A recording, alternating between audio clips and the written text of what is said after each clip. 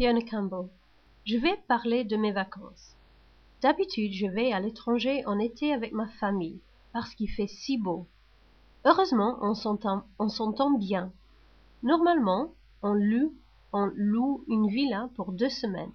Mais l'année prochaine, je voudrais y rester pendant 3 semaines.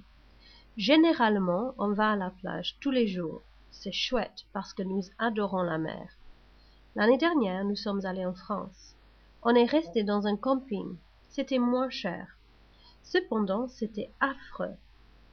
Et j'ai voulu rentrer. Je me sentais malheureuse. Le temps était épouvantable. Il pleuvait tous les jours. Nous dormions dans une tente tous les nuits et c'était très inconfortable. Aussi, la nourriture était dégoûtante.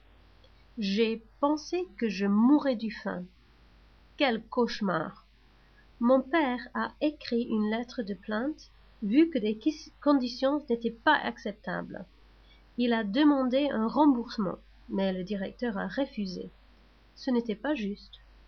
Malgré tout, je retournerai si je pourrais rester dans un hôtel 5 étoiles, parce que la région est très pittoresque.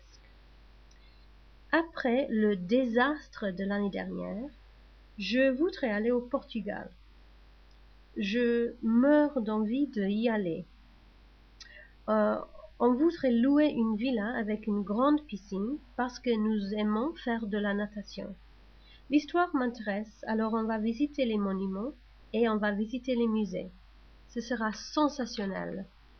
En plus, nous irons visiter les stades et on regardera un match parce que mon frère adore le foot. J'ai hâte d'y aller.